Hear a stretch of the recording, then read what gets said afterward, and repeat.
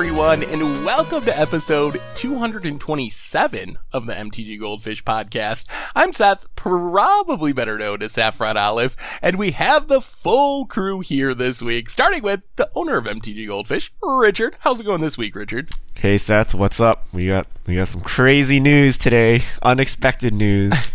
It's so funny, like 2 hours ago, I was thinking, this might be kind of a slow podcast. We've already talked about most of the Modern Horizon cards, so I guess we can talk a little more about that. And then we had like 2 huge news stories come out just this morning, so plenty of topics out of the blue. But before we get into that, we also have returning from his... Are you feeling better, Krim, from your sickness? Good to have you back. I feel better. Yes, I feel better. Good enough to be here, and it doesn't hurt to talk. So I'm pretty excited. And the news that we got this morning, especially one specific news, has me through the roof with excitement right now. And yeah. I am looking forward to, our conversations on these topics. I think this is going to be an interesting cast. Sometimes we are all hyped about the same thing. Sometimes we aren't. So I think this is going to be a fun one. I'm excited for this one. So our topics for today, we got 3 big ones. First off, we're going to kind of wrap up Modern Horizons. We have a few more spoilers to talk about, maybe a little bit of like full set impressions. Then we have our big news stories, which are first off, a Netflix show was announced today. There were kind of rumors, and we talked a little bit about some of these rumors before, but it is official, announced from Netflix. So we're going to talk about that. And then Wizards came out with an announcement too about the London Mulligan rule being officially adopted game-wide, starting with M20, and then Fishmail, of course, to wrap things up. So before we jump into these topics, a quick reminder that our episode today is brought to you by FlipsideGaming.com in their Richard Kane Ferguson collection playmats. You can check out new takes on classics like Dakan Blackblade and Arcane Denial, and you can use the discount code GOLDFISH to get 10% off your purchase and to help support the show. So thank you so much to Flipside Gaming for supporting the show today. And with our sponsorship stuff out of the way, let's jump into Modern Horizon. So we have a few cards we're going to talk about, but before we get into that, the set's out. What do you guys think? Where are you at with Modern Horizons now that we see the fullness of the set? I am very excited to play with a lot of these cards. I mean, most of them to me, like, I don't know if like ninjas is going to become a thing, but I am excited to draft ninjas. But when we talk about like constructed and all that other stuff, I am really excited to play with a lot of these. I don't know how much of it's going to actually stick, but there's a lot of EDH stuff here. Oh boy! Oh, no! Yep. Oh, Richard! Oh boy! Yep. All right, hold on. Okay, I was called out last week in the comments. Someone said it's clear from Richard's comments that he hasn't played Modern in like 3 years. So that's probably not untrue. That is actually true. But I played like 8 leagues this weekend. Okay, I got myself stuffed by Jace the Mind Sculptor Teferi many times. Sounds like a good I am weekend. now an expert on Modern. I don't worry, I junded them out, except I just dropped the red. You don't need red anymore. But I played a lot of Modern, and now I kind of see what people are doing. So, like Krim, I think some of the, I guess, bad tribes might get a shot now, like Goblins, Slivers, Ninjas, Merfolk's getting a little upgrade. So maybe those decks kind of creep in, but I don't see anything crazy going on. And in fact, I think the most impactful card of the set will be the Force of Negation. I forgot what it's called. The Force of Negation. Yeah, Force of Negation. Was it actually? Yeah, Force of Negation. I think that's the most impactful card we're going to see in the set. And then we're going to get a little bolstering of some of the tier 3 decks. And then, there's going to be some broken 4-mana combo cards, but like, is that any different than any other like turn 4 combo deck? I don't know, right? So it'll be interesting to see where the control decks go with their new toys. For me, I'm super hyped for this set just because it really fits how I like to play Modern, really. Like, as far as, are there a ton of cards that are going to be in top tier decks? There's a few. And like Richard said, some of the like lower tier tribes get better, but there is so many cards that I'm excited to build around. There's just a ton of sweet build arounds. Like Astral Drift is super super cool. Ninjas is really cool. Echo of Eons with Narset is cool. The new Yawgmoth. There's like 10 different decks at least that I want to build featuring new cards. So whether or not those decks end up being like stuff that's going to win a GP, like that doesn't really matter to me. I'm just really excited for all the new possibilities because normally when we have a set, you get like a handful of support cards for Modern and very few like actual build arounds. In this set, there's a bunch of cards that are going to make entire new archetypes. And like I said, they're probably not going to be GP winning archetypes, but fun archetypes that are going to be competitive enough for people to play. I think it's going to hit the sweet spot there. I mean, I'm definitely going to like be trying like Winds of Abandon. So there's definitely going to be cards that are going to be seeing some play. Like, as you had mentioned, there's going to be a lot of, pet cards that I'm going to try to force, but, I'm going to seriously force so many pet cards. but like, I mean, like, what are some of the, cause I wasn't here to talk last week. So, you know, I'm curious to hear what you're excited to play in from Modern Horizons, Seth or Richard. The most excited card for me? Guess what it is. Goblin War Party. No. That was close. Morophone? That seems like a Richard. No, we're not talking about Commander okay. here. In Modern. Spike Richard is back. Filthy Casual Richard was buried this weekend. Okay, he's gone, right? We're playing Collector Oof, right? The grizzly bear that just randomly hates out artifacts. I don't know why they had to do this, but I think this and Force of Negation, I'm never going to play a dirty blue deck. So Collector Oof is going to be wrecking people's faces, and we're going to restore the glory of green-based mid-range decks to Modern. And yeah. No more Hardened Scales losses. I was so infuriated. I'm like, turn 3, they're like 20 damage to your face. I'm like, what happened? What happened?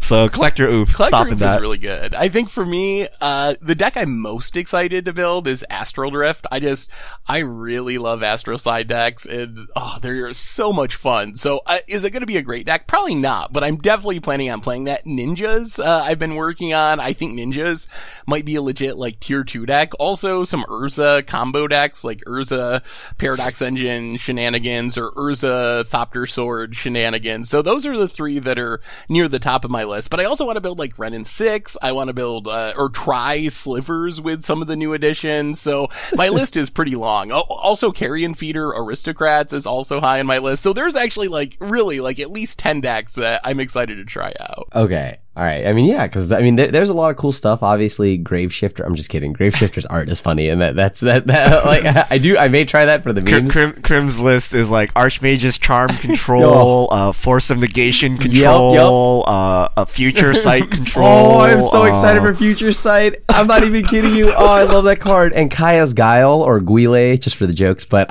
mostly it's Kaya's Guile. And like, yeah, I'm really excited to try Kaya's Guile. I'm really really gonna try to force Kess. I want to try to do Kess with like, you know, Nico Bolas, you know what I mean? So like, not another Kess deck. Yep. Look, okay, I know, real crazy. Who would have thought I would have wanted to do that? But there are a lot of like really sweet cards that I just never got the chance to play with, and the cycling lands are pretty sweet. And you know, as Seth mentioned, Astral Drift. Oh. I also loved Astral Slide, so I have to try that and try to see if that card works.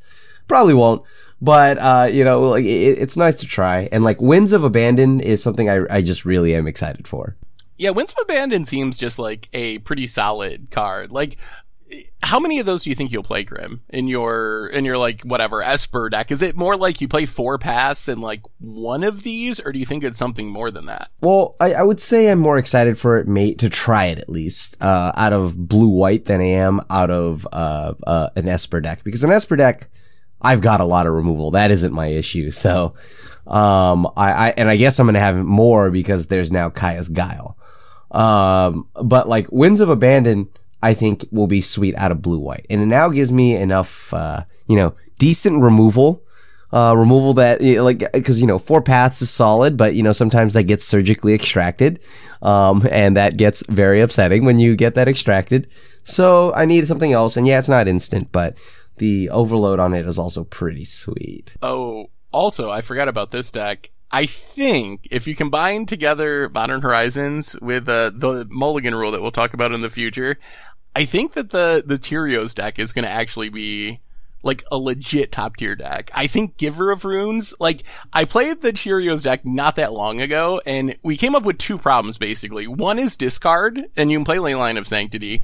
Two is a 1 mana way to protect your 2-drop, and Giver of Runes is like perfect at that role. So I would not be surprised if we, in a few months, our tier 1 meta is like Neobran versus Cheerios versus Tron or something, and Modern is just a joy. Versus Judd. Yeah. Yes, don't forget Judd. And then Krim being the blue-white player, yep. Control. Oh, who would have thought Teferi and Jace the Mind Sculptor and Little Teferi are good? Well, breaking the meta wide open. Alright, let's talk about some specific cards, okay? We have a couple that came out since the last week, and I want to see what our take is on them. So speaking of efficient removal, we have basically like a Chain to the Rocks new card. On Thin Ice, white, snow enchantment aura, enchants no land you control. When On Thin Ice enters the battlefield, exile target creature and opponent controls until On Thin Ice leaves the battlefield. So Krim, you're talking about Winds of Abandon, but you didn't give Thin Ice any airtime. What do you think? This is 1 mana exile removal. I play Blast Zone, and often I'm blowing it up for 1. Okay. I don't know if I want something that also get like, hey, have something back. I think with the exception of being a Snow Matters deck where you actively need X number of snow permanents on the battlefield, and even there it might not be good enough, I think that card's just like stone unplayable. Like Krim mentioned Blast Zone, also like Assassin's Trophy, Ghost Quarter.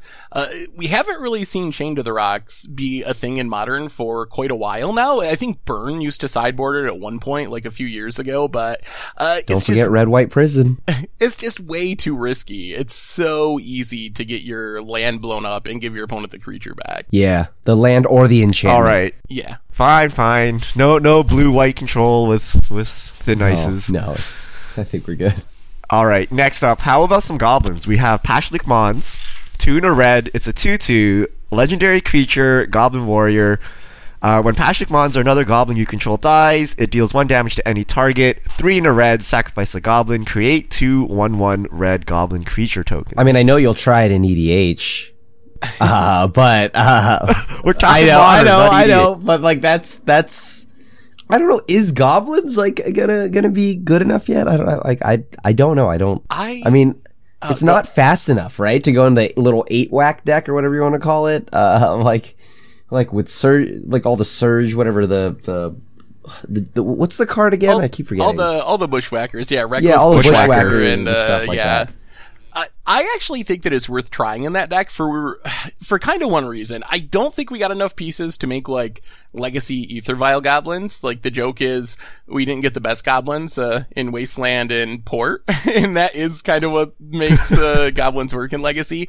But I think that Mons actually does some interesting stuff for 8-whack because 8-whack is a deck that gets in a ton of damage over the first like 3 turns, but then it can be stopped by like a sweeper. It can fizzle by drawing too many lands, and if you throw Mons into the deck, probably not as a 4-of, especially if you play Skirk Prospector, it gives you this kind of like combo kill with playing cards that are already fine. Like just make all your random goblin tokens, get in as many attacks as you can, and then just sacrifice your board to finish out the game.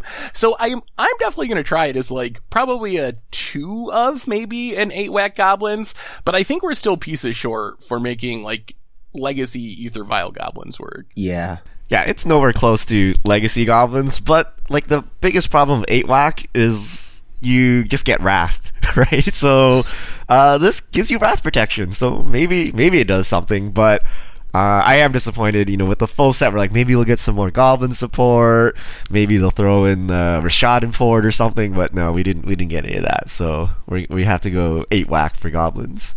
Alright, here's the card I think is actually really good, but I don't know if it's actually good or not, so I'll ask you guys. Hogak Arisen Necropolis.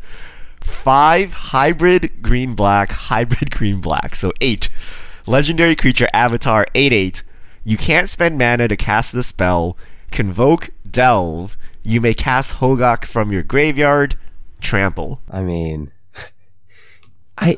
No, it's just one more than Gurmag Angler, except this thing is like immortal, and it has trample. This is the keyword, right? Like Gurmag Angler gets chumped for days. This thing tramples over, and you can't spend your mana to cast it. But I've seen plenty of players cast Gurmag Angler with like plenty of graveyard fodder left over. I don't know. I mean, like, I think it's okay. I don't know what deck do you see it going in? Hollowed One? Okay.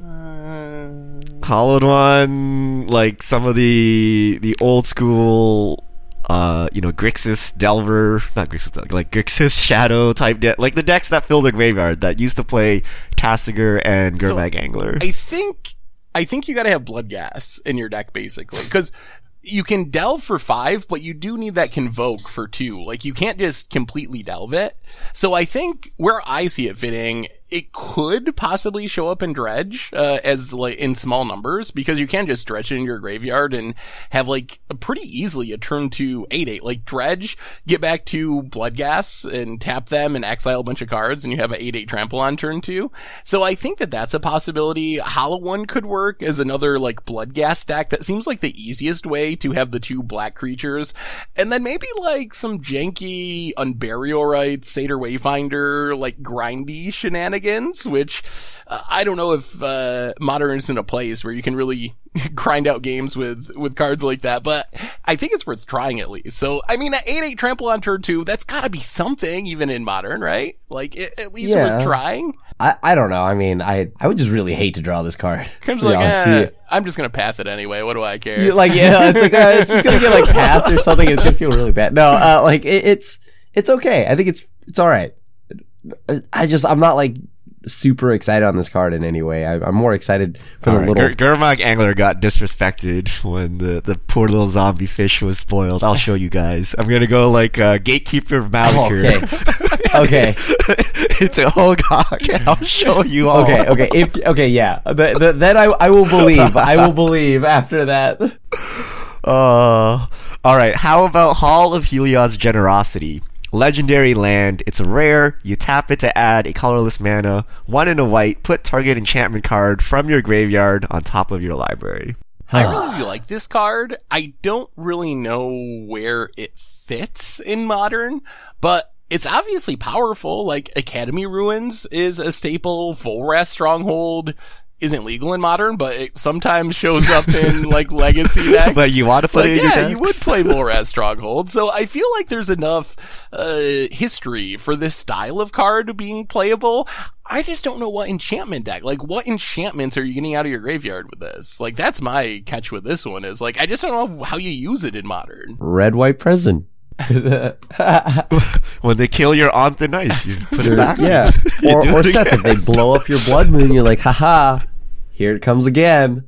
That's true. Yeah. I like the sounds of that. And then you immediately turn it off after you play the Blood Moon. So it's great. I mean, realistically, our best enchantment deck is Boggles, but Boggles doesn't play enough lands to like make this, like, that colorless land is going to hurt you, so you can't really put it in that kind of deck. Maybe grabbing your ley lines after they're destroyed. I don't. It seems like casting your ley lines though still feels terrible. Yeah, but I don't like. I think it has to be like a value card, like I don't know, like a detention sphere or something. But maybe I don't Enchantress. Like maybe I don't know. We have a lot of Enchantresses in Modern. Like, maybe there's a way to try to make, like, just straight up Enchantress work, and it would probably be really good in that shell. We have, like, Sphere of Safety, Ghostly Prison, all the, like, prison-y type enchantments. Maybe something like that? Yeah.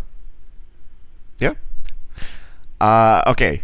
I mulligan my Hogak. This is my contender for the best card that we're talking about today. Unsettled Mariner. White and a blue, 2/2, creature, shapeshifter, changeling. Whenever you or a permanent you control becomes a target of a spell or ability an opponent controls, counter that spell or ability unless its controller pays 1. Oh yeah, this card is great. I think this card will definitely get play. I don't know if it's in the main deck, but maybe in the sideboard. I do like this card though. For tribal decks, even the Seth's new Sliver deck and whatnot. This is just a sweet card to have. In any kind of like creature based deck. Yeah, Slivers Merfolk. I think this should just literally say Merfolk. Like, Merfolk gets Akira at 1 less. Azorius Merfolk is not unheard of. Like, people have played it. We have the lands for it. I think you guys are going way too deep. Like, sure, Slivers, sure, Merfolk. Humans. The first thing I thought is, yeah, humans can easily play this. And then also spirits. Like, it is a spirit, and it kind of works with the Staxy disruptive theme of spirits. So those, I think, are, for me, the two top tier places where I could see this card showing up. Not that I disagree that it can show up in basically any tribal style deck because of it being a shapeshifter and being a changeling. So yeah, I think this card is actually really strong, and I would not be surprised to see people immediately. I also like Krim. I don't know if it's a main deck card right away. Like, what do you take out of humans or spirits to put this in your main deck? But it seems great as a sideboard card, at least, to bring in removal heavy matchups where, like, the problem with your deck is your opponent just 1-for-1ing you into oblivion. Seems really good in those matchups, and kind of helps against, like, Thought Seizes and other, like, combo-y things that go to your face a little bit. Yeah, I mean, All right, Krim, close your eyes and imagine this. You're on the draw. Okay, I'm on the play and I'm humans. I go turn 1 champion of the parish, and you have drawn your celestial colonnades, so you're a little sad. And then I turn 2 Thalia, and I turn 3 unsettled mariner, and then you scoop and go home sad. Like, am I supposed to enjoy this imagery? I love it. It is so oppressive, right? Or imagine the opposite. Okay, I am Jund. They turn 1 champion, turn 2 unsettled. I can't even Thoughtseize for 1 mana now. It's a 2 mana Thoughtseize. It becomes a little sad, right? Or if I Liliana and I try to minus, I have to pay mana. Like, what is up with that? So this is actually quite obnoxious, and the fact that it's a human makes it a little scary. But again, it can help Merfolk. Goblins, if for some reason just Sky Goblins. Just Sky Goblins. But really, I think the tribes in this color would be some kind of collected company Bant deck, spirits, Merfolk. I mean, Merfolk, yeah, definitely. I've seen Esper fairies. This fits. Do you think it's Esper fairies? I do like that. I do like that deck. Have you seen? It's basically a fairies deck running like Teferis. Yeah. Well, I mean, it's like, come on, guys. I used to just play Esper fairies. I added the white though, not because of Teferi, but I was just tired of losing to burn. So, do you think it's good enough to show up outside of tribal decks? Like, if you're playing Vizier Druid combo or something, like, is it enough protection that you can just play this in a random creature deck, or do you really need to be taking advantage of the changeling aspect? I honestly think it's just infinitely better because of the changeling part of it. Like, if we just played in a random creature deck, it's like, isn't like, I don't know, like Thalia better or something? Just, I don't see this being huge out of just a random creature deck personally, but I could be wrong. Yeah, I think you're, I think you're probably right. It probably is worse than Thalia if you're just trying to, like, protect and you don't care about creature types at all. But it's definitely a powerful card. Yeah, like Spellskite or anything else, almost like. Yeah, I wonder what you can do with this. Like, I mean, if it enables Gravecrawler, like, it does everything, right? There's really weird things you can do with this card. So it'll be interesting to see if people slot it in places other than the very obvious humans. Okay, last card we want to talk about. We have a mythic. Echo of Eons, 4 blue sorcery. Each player shuffles their hand and graveyard into the library, then draws 7 cards. Flashback to an oblivion. It's a time twister. Like, if you're playing Faithless Looting, it's just pretty much a time twister from your graveyard. I think this card's... this is another card where it's powerful. Like, I'm very convinced it's powerful, but apart from janky people out with Narset, I'm not exactly sure where you put this. Like, what deck does Echo of Eons fit in? It might be a card that needs, like, its own archetype and a new archetype to develop to really take advantage of it, but it's easy to get cards in your graveyard, and Time Twister is a powerful card, so it feels like someone's gonna figure out something to do with, like, a flashback Time Twister. I mean, maybe that sweet taking turns deck. Yeah, it is. I mean, it's cheap enough that you can potentially get up enough mana where you can flash this back and cast like a Time Warp or something in the same turn. That's only 8 mana. That's not ridiculous. I mean, I could also just see them, definitely just doing something like that. That's like the only deck I could think of that would like, I guess, want it. I think we've seen at various times like affinity style decks try to use what's a bad one that ends your turn? Days Undoing. The problem is, like, how does a deck like Affinity get this in the graveyard? If you're casting it for 6 mana, it's bad. You need to be able to get it in your graveyard for it to really be powerful. So that's kind of the weird mixture for some of the like aggro decks that might be able to take advantage of it. Krim, any consideration for playing this the fair way? Let's say you're Jeskai control. You can Faithless Looting this, you can Narset wheel someone for fun, but you can actually make it up to 6 mana with, let's say it's a fairy on board, and you can give your opponent 7 cards. You're untapping with 2 mana, you have Planeswalkers on the board, you have full control. No? I mean, that's a lot of work, right? That's a lot of work, but the good news is that if I play this out of something like my Esper deck, I've already got a lot of exiling your graveyard, so you may not get anything back. So, I don't know, with Kaya's Guile, as I said, or Nile's Spellbomb, or whatever the graveyard hate of the week I'll be playing. But is it really worth it? I have no clue. I don't know if I'm playing out of a fair deck. But Faithless Looting, then you somehow go to 4 mana to cast Narset. Then you go back to 3 mana and flash. I think back. If you want to play it fairly, geez. I think I would rather see some sort of like Faithless Looting, Young Pyromancer type shell. Like, I think it's at its most powerful when you can empty your hand of cheap threats, hopefully faster than your opponent can empty their hand, and then you kind of naturally break the symmetry because you're drawing like 6 cards and your opponent's only technically drawing 2 cards because they already had 5 cards in their hand. So some sort of like dump your hand and be able to take advantage of spells, like some sort of like Is It Delver with Faithless Looting or something along those lines might have a shot fairly. Yeah, that makes sense. All right, you just like cast Niv Mizzet somehow. Oh. You echo Eons. There it is. There it is. I've Mizzet. fixed modern for you guys. That is a 6 mana card that is triple red, or triple blue, triple red. And then also on top of that, we go Echo of Eons for 6 mana. Yep. I like it. That's how you close out your games, Krim. You're sitting there at 12 mana, unable to finish the game because you have no finishers. And then you do this. Did you say you played like 8 leagues this week? How often do you think that's going to happen? So all my leagues ended with, turn 4, someone was dead, and then that was that. And usually a Strangleroot Geist was on the battlefield victorious. That Did is you my play the secret. Strangleroot Geist? Oh yeah. Oh. Let me tell you, all my years in Legacy getting destroyed by Jace the Mind Sculptor has given me a leg up in this meta. I'm like, Jace the Mind Sculptor, let me show you Treetop Village and Strangleroot Geist, my friends. Oh my gosh. Let me show you. Little Teferi? Okay, whatever. Teferi still dies a Strangleroot Geist. Oh man, Richard. Okay, maybe I'm still that filthy was- casual. Maybe it was... Yeah, I don't know. I didn't know that was a card I had to worry about. But for real, I punish control decks so hard because I don't know what they're doing, but they're playing like Dovin's Vetoes and random stuff, and I'm like, okay, whatever, guys. Strangleroot Geist, Treetop Village, you're all dead. Wow, that is just the easiest game of Magic you've ever played. They're like D-spheres, like, because they have 4 paths, right? You extract that, they're dead, right? So I'm like, okay, cool.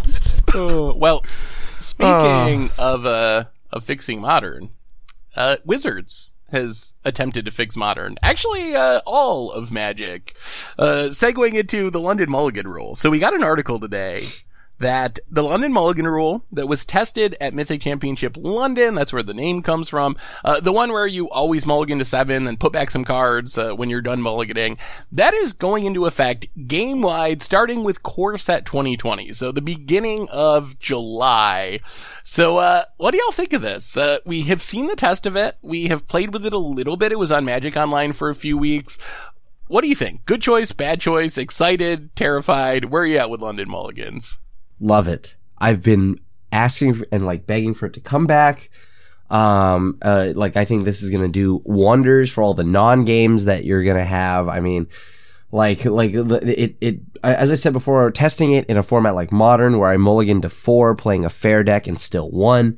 It's a good feeling. It's a good feeling. Yeah, I think everyone liked it that played it, right? And we have fears that the older formats will be weird, but the majority of Magic is played in Standard and in Limited, so I think it's a great idea, and I would prefer that over having like split mulligan rules. Like if they're like, okay, Vintage is broken if we do this, let's just have Vintage be the old mulligan and everyone else have the new mulligan. Like I don't like that idea. So I think this is good. It makes games, it removes the non-games, and then if your formats are kind of broken, then just fix the formats, right? Like if combo decks are too strong in an older format, then do something about that, but encourage more interactive games. Nothing turns off a new player more than they sit down, like, let's play some Magic, and then I draw no lands, and I sit there and I die, and I'm like, this game is stupid. I'd rather have, a free mana crystal every turn like Hearthstone, right? So I am 100% for reducing non-games. Yeah. I'm not convinced this reduces non-games in older formats. I think it does for Standard and for Vintage, and I think that's a really good thing. But I'm still kind of the opinion, based on playing with the Mulligan rule and also watching like the Mythic Championship with the London Mulligan rule, I think it just creates a different style of non-game, where it's like, I mulligan for my combo, you mulligan for your rest in peace, and then everyone starts with 4 cards. You have, 2 dredge decks that have Leyline on the battlefield and no one does anything. Like, that's just as much a non-game as mulliganing to 5 because you have bad mana. So I'm skeptical. I'm still in the camp where I wish they had done this for Standard and Limited, but left older formats alone. Because I still am not convinced that it's a positive for older formats. Well, where's your line for older formats? So Modern, I think the consensus was it was fine, right? Because of I loved it the championship. So then we start at Legacy and Vintage. I actually think Modern is the format where I think it's probably most detrimental. Because it's already a fast combo format. Legacy, you have Force of Wills and other answers. Modern, you don't have answers. And Force of Negation. Yeah. I think the general consensus on that from the pros is it's somewhere between maybe in the sideboard for Merfolk and Stone Unplayable. So I don't know if it's a savior that we're chalking it up to be, even though I was high on it personally. So good thing I'm not a pro. So I have my fingers crossed. I do like that it makes mulliganing feel better, but I am anxious about the effect this is going to have on Modern in specific. When I think about it in Modern, I absolutely loved it. When I was playing it in London, I actually just, it felt amazing being able to the game. I know that I didn't win my matches in Modern, but that's because the land screw came from the fact that I drew no lands after the initial opening hand, right? But I was able to mulligan freely, and then know that, okay, whatever, I have 3 lands and a path and a push. That's good enough to survive an early game. So I don't know. I like that. I also think that, being able to find something for a fair deck, to find something like a Rest in Peace or a Leyline to fight these unfair decks was very comforting. So what are you guys expecting as far as bannings? That was something that came up in the article where Wizard said, we know that this is probably something that's going to have to happen. No, we don't have a list of cards that we're considering banning. Is there anything that you think with this mulligan rule is likely going to get banned in the near future? I mean, depending on how consistent it gets the Neoform deck, something's got to go out of there. Yeah. I think that would be near the top of the list. I also think Tron is probably on the watch list. It had the highest metagame percentage at the Mythic Championship, and it does benefit a lot from the mulligan rule compared to most decks. So I think that the Neo brand deck is probably very high on the list. Although, Modern has so many turn 2 combo decks, or decks that can combo on turn 2, and even more thanks to Modern Horizons. Infect is going to be insane. You're going to be able to consistently mulligan into turn 2 Infect kill. Can you really just start banning decks that do that? How many decks do you have to ban if you're going to try to keep people from killing each other on turn 2?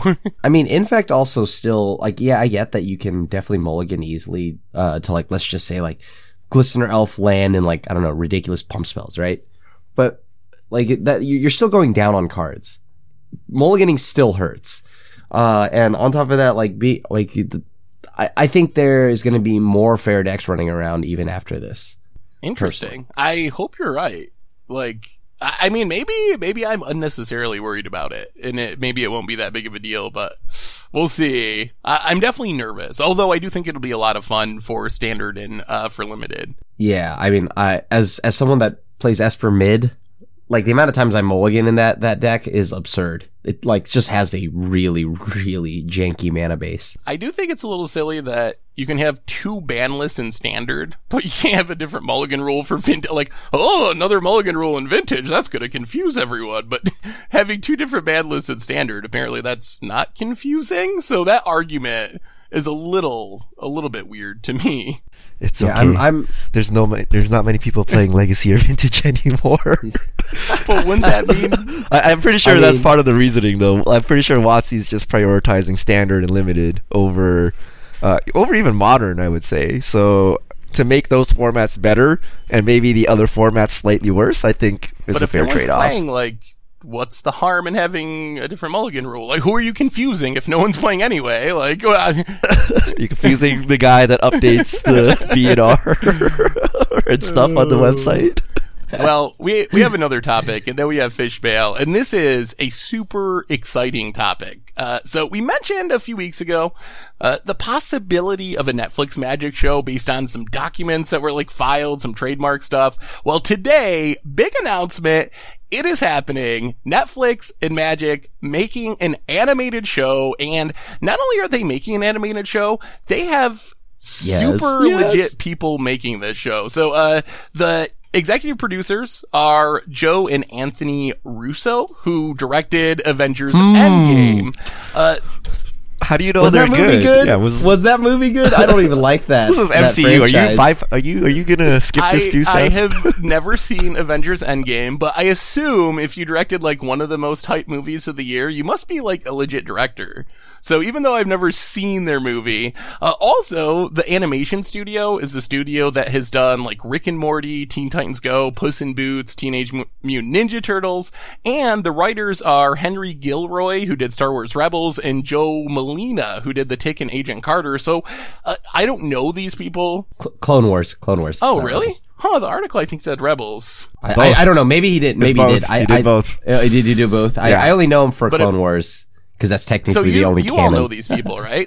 These are legit, top tier writers and producers and studios, right? I mean, I liked Clone Wars and all that. I'm excited to see what they do with Magic, though.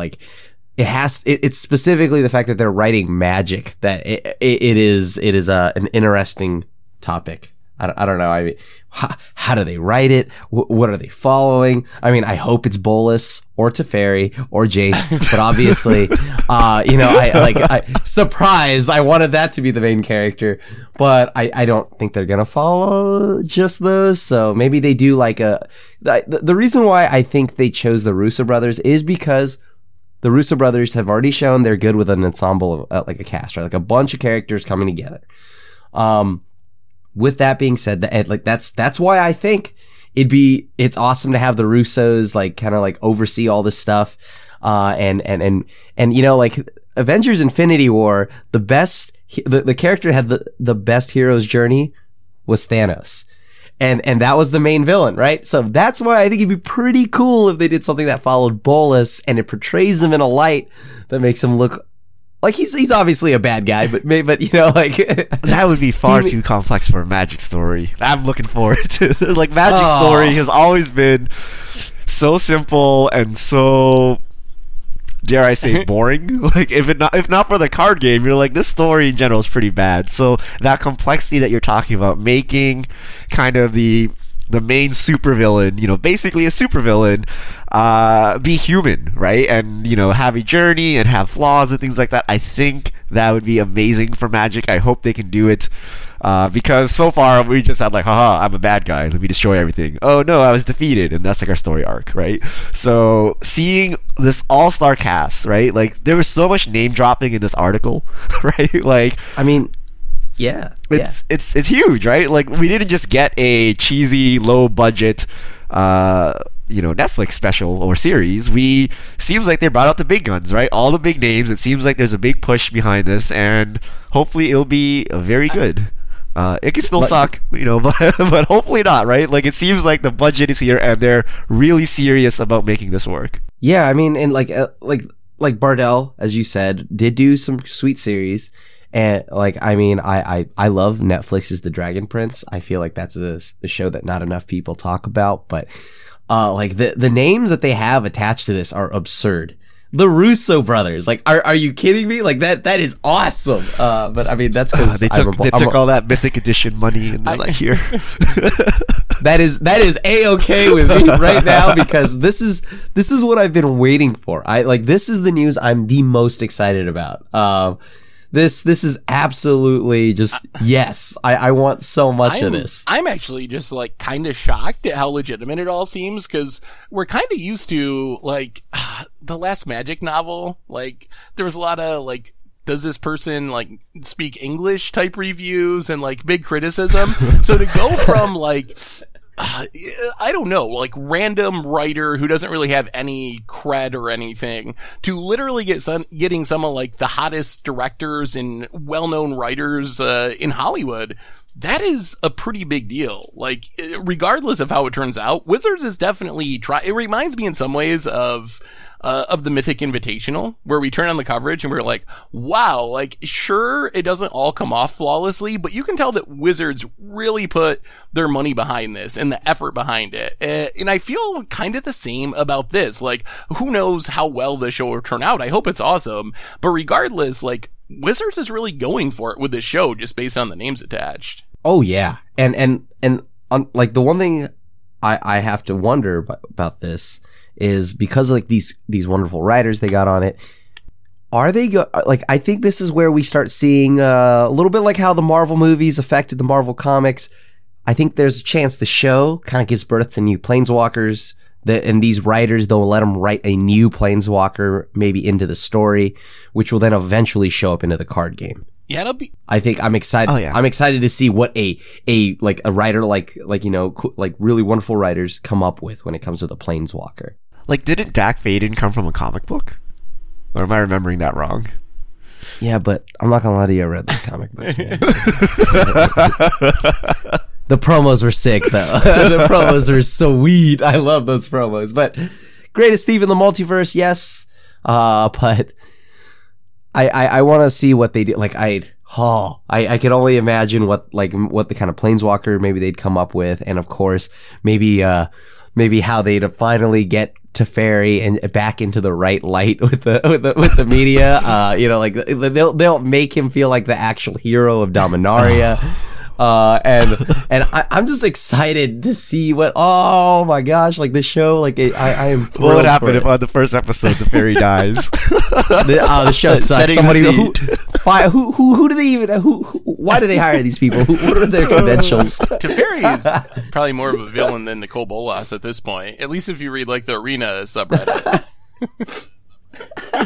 It does say, I mean, Blue would just be eroded out of this entire storyline if it were up to the Arena. Just Magic Reddit. It does say, we don't have a ton of information, but it'll be an all new storyline. So they're not just going to be retelling a story that we already have, and it will be based around Planeswalkers. So that's kind of what we know. Also, larger than any one world can hold. So assuming there's going to be some like planeswalking, different worlds, different planes type of thing. So, pretty exciting. I don't think we have a time frame. We haven't really heard when this would be coming out yet, or has that 2020? That's all we know so far. Next year sometime. Which is my biggest issue with this. It is taking too long. I already wanted it now. Like, I mean, that sounds pretty fast. I'm impressed. I don't know the speed at which they do these things, but that seems kind of reasonable, because my biggest fear is they drag their feet and then no one plays Magic anymore and then they release it.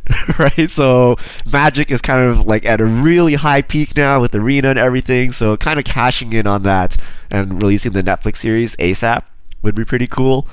And you guys are gushing over Planeswalkers, but I just want to see Phyrexians, Eldrazi, slivers, just like these random creatures that we've come to know and love, but we've never seen them. Like they have no, like, you know, they're not featured usually, right? They're kind of like the backdrop.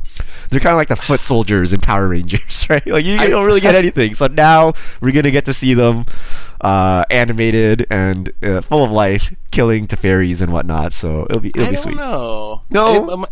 It might just be like a Planeswalker romantic comedy. Oh, It's yes. like Friends, but it happens on the plane of Ravnica.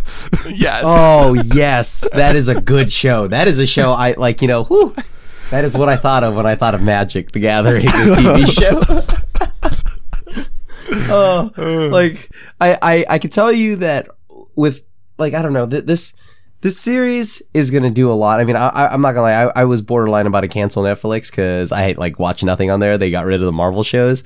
And then this happened. Like, okay, all right. I'll sub for like another 2 years. I'll see what's going on. Or you can I'll see what's going on. and wait 16 months.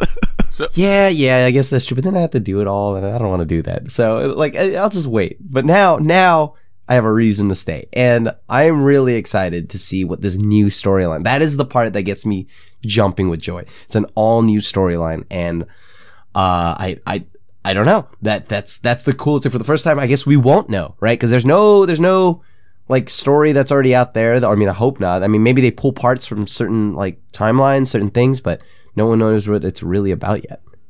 So before we get to fish mail, which we got to get to, one more question about the TV show. So do you think this show how much do you think it'll do to grow the Magic brand outside of current Magic players? Like, obviously, Krim, you and me, Richard, we're going to turn on the Magic show because we're Magic players. Do you think this is something that's going to kind of grow the game outside of our clan and reach a wider audience? Or is this more like to get Magic players to watch Netflix? Did Pokemon, like, I got into Pokemon from the TV show, right? As a kid growing up, I like the younger generation of people now will like that are obviously like going to be growing up looking for a new TV show. They see something that looks cool. Like, you've already seen how Magic art looks, the design of Magic cards. They look really cool.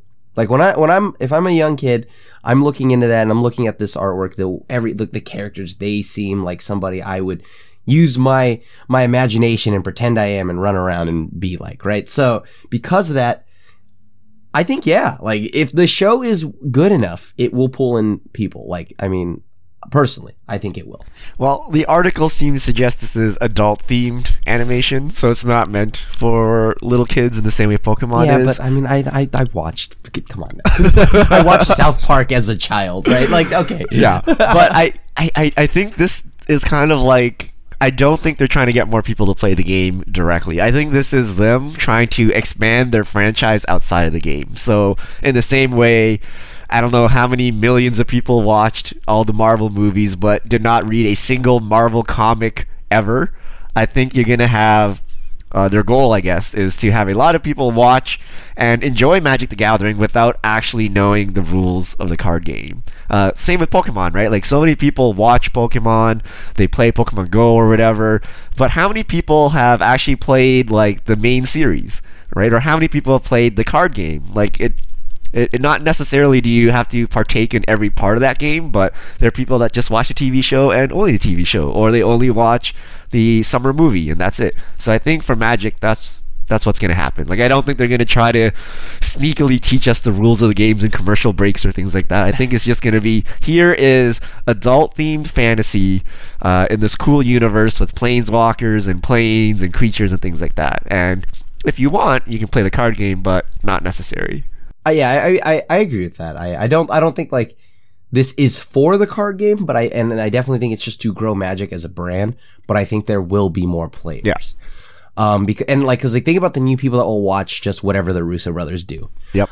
You have the people that just watch cause the writers that are on here, if it's a good enough story, well, there's also a card game. There's also the D&D line of like, Ravnica stuff, right? Like this, I'm going to want to get into it, right? Like more and more and more and more and whatnot. Yeah, and also Maybe bring back until I see returning the players. price of like a Scalding Tarn or something like that. yeah, don't show them that.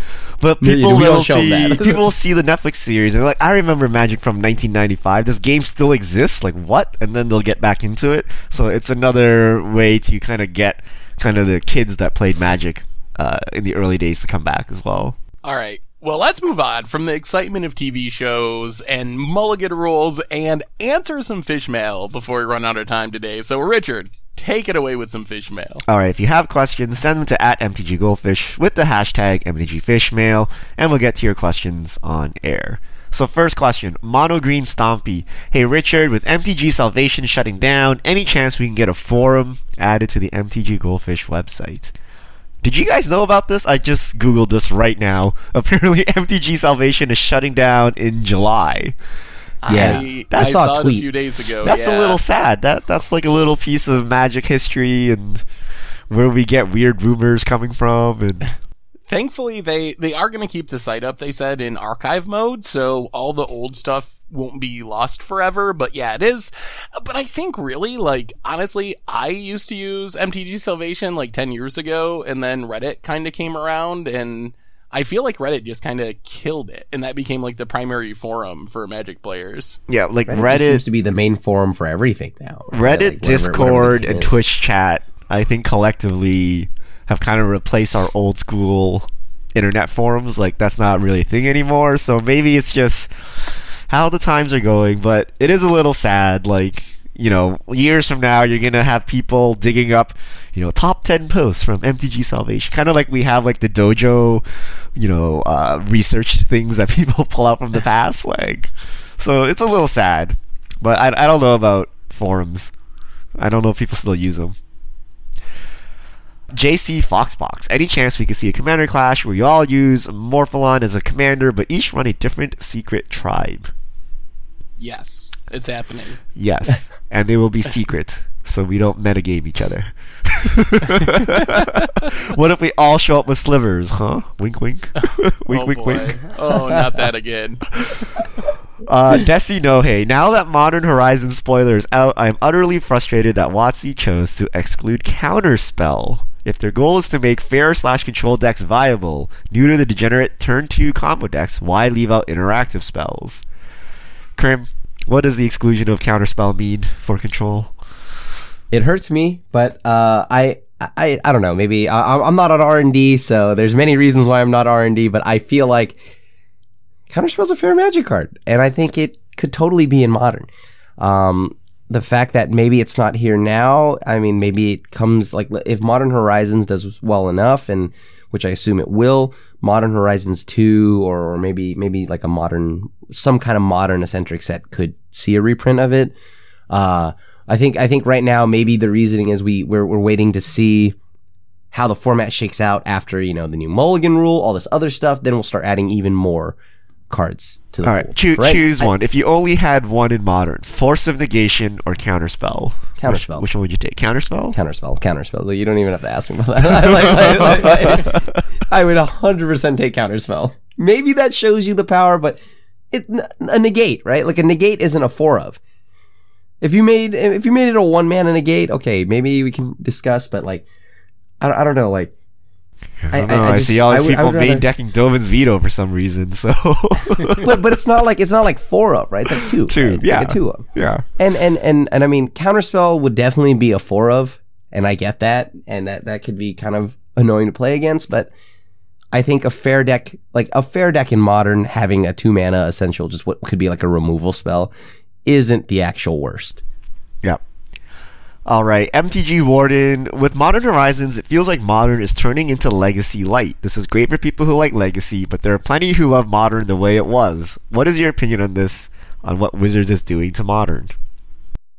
Oh, I don't think Modern's anywhere close to Legacy at this point. I actually think that my opinion is Wizards kind of went out of their way to make sure that Modern isn't too much like Legacy. Like, we didn't really get any Legacy reprints. We didn't get Counterspell, Force of Will, Wasteland, any of the cards, even like lesser cards like Baleful Strike. So we definitely got a lot of callbacks to old cards, but I think that Modern Horizons kind of goes out of its way to keep Modern distinct from Legacy, for better or worse.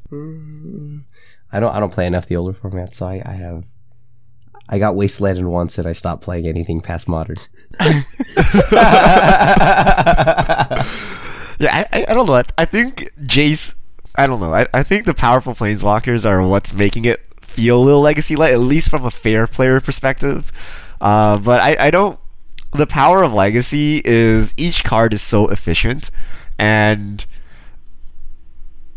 I don't know, there's just a lot more mental gymnastics you need to play. So even though the cards look powerful in Modern, it's still pretty straightforward what you have to do, in my opinion. Like, usually you can play 1 or 2 cards every turn, and then that's it. Whereas in Legacy, like, every turn, every move you make is like a crazy option.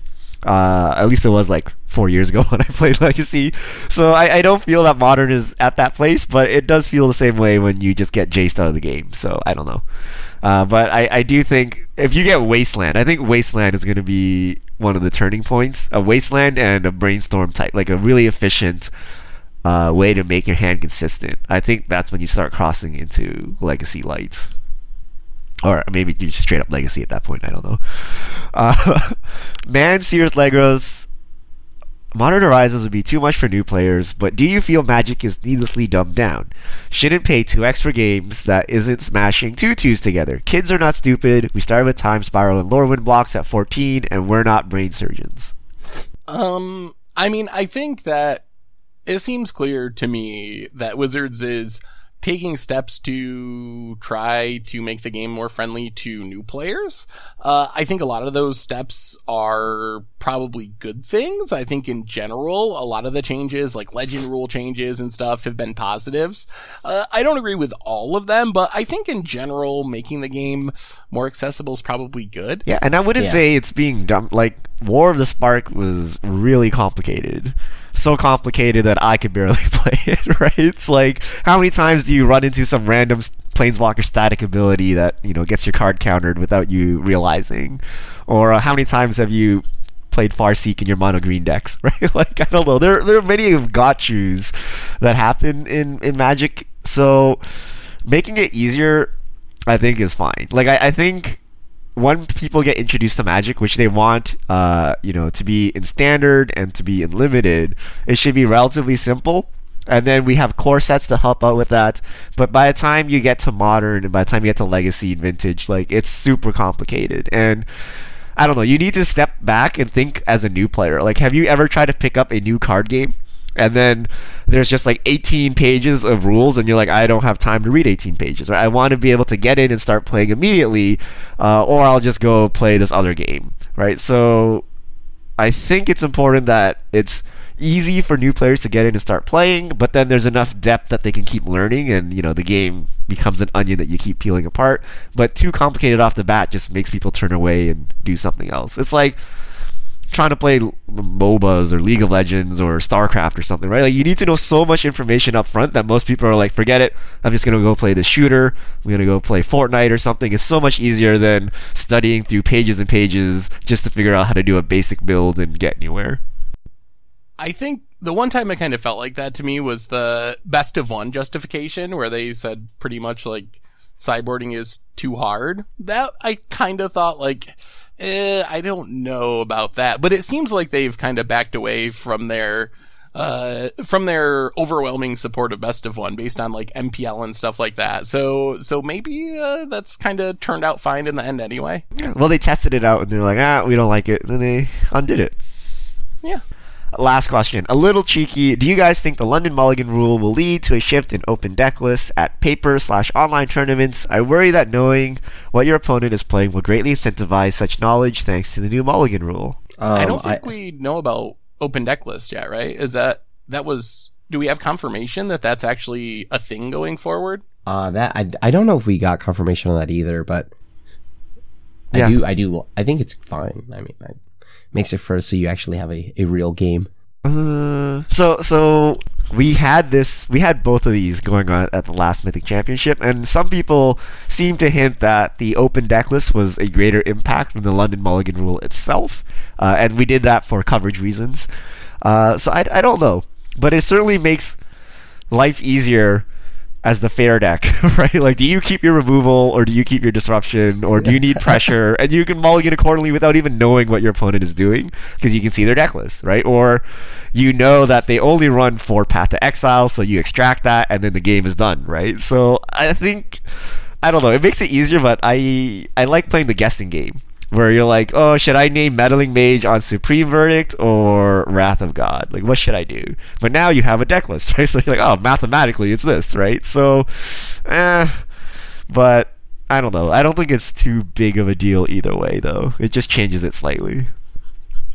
Yeah, I don't know. I have mixed feelings about the open deck list part, but I'm not super concerned about it because at this point it's not like there's been an announcement that that's like the new rule moving forward or anything. So, if we get to that point, then I guess we'll cross that bridge when it comes to it. For me, I just mostly dislike that it does like make it harder to play unique decks or rogue decks, like, because the main reason to play a rogue deck is because you can catch people by surprise. So I think it might like take some of the diversity out of the meta because if you have open deck lists all the time. So that would be my concern, but I think it does improve coverage, and in a world of esports, coverage is important, so it might be a worthy trade-off. I'm just pretty much in a agreement with us, like Seth on the last bit there. In a world of esports and stuff, it's great for coverage, so that's why I think it's fine. And plus, I mean, I no longer get to do the thing where if my opponent goes turn 1 Tron land, I concede and go to game 2 and just go right to sideboarding and have them not know what I'm playing. Oh. I lose that. Yes. I lose that. But and I did that a lot. I'm not kidding. It doesn't matter what, like, whatever it was, like it was a Magic Fest, like at a GP. Doesn't matter. Round 13, I'll concede. Let's go to game 2.